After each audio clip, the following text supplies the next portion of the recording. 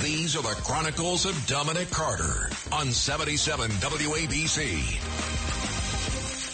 The world we live in. 2 guns recovered inside city schools. City schools Thursday with 1 loaded firearm being found in a 6-year-old Bronx boy's backpack.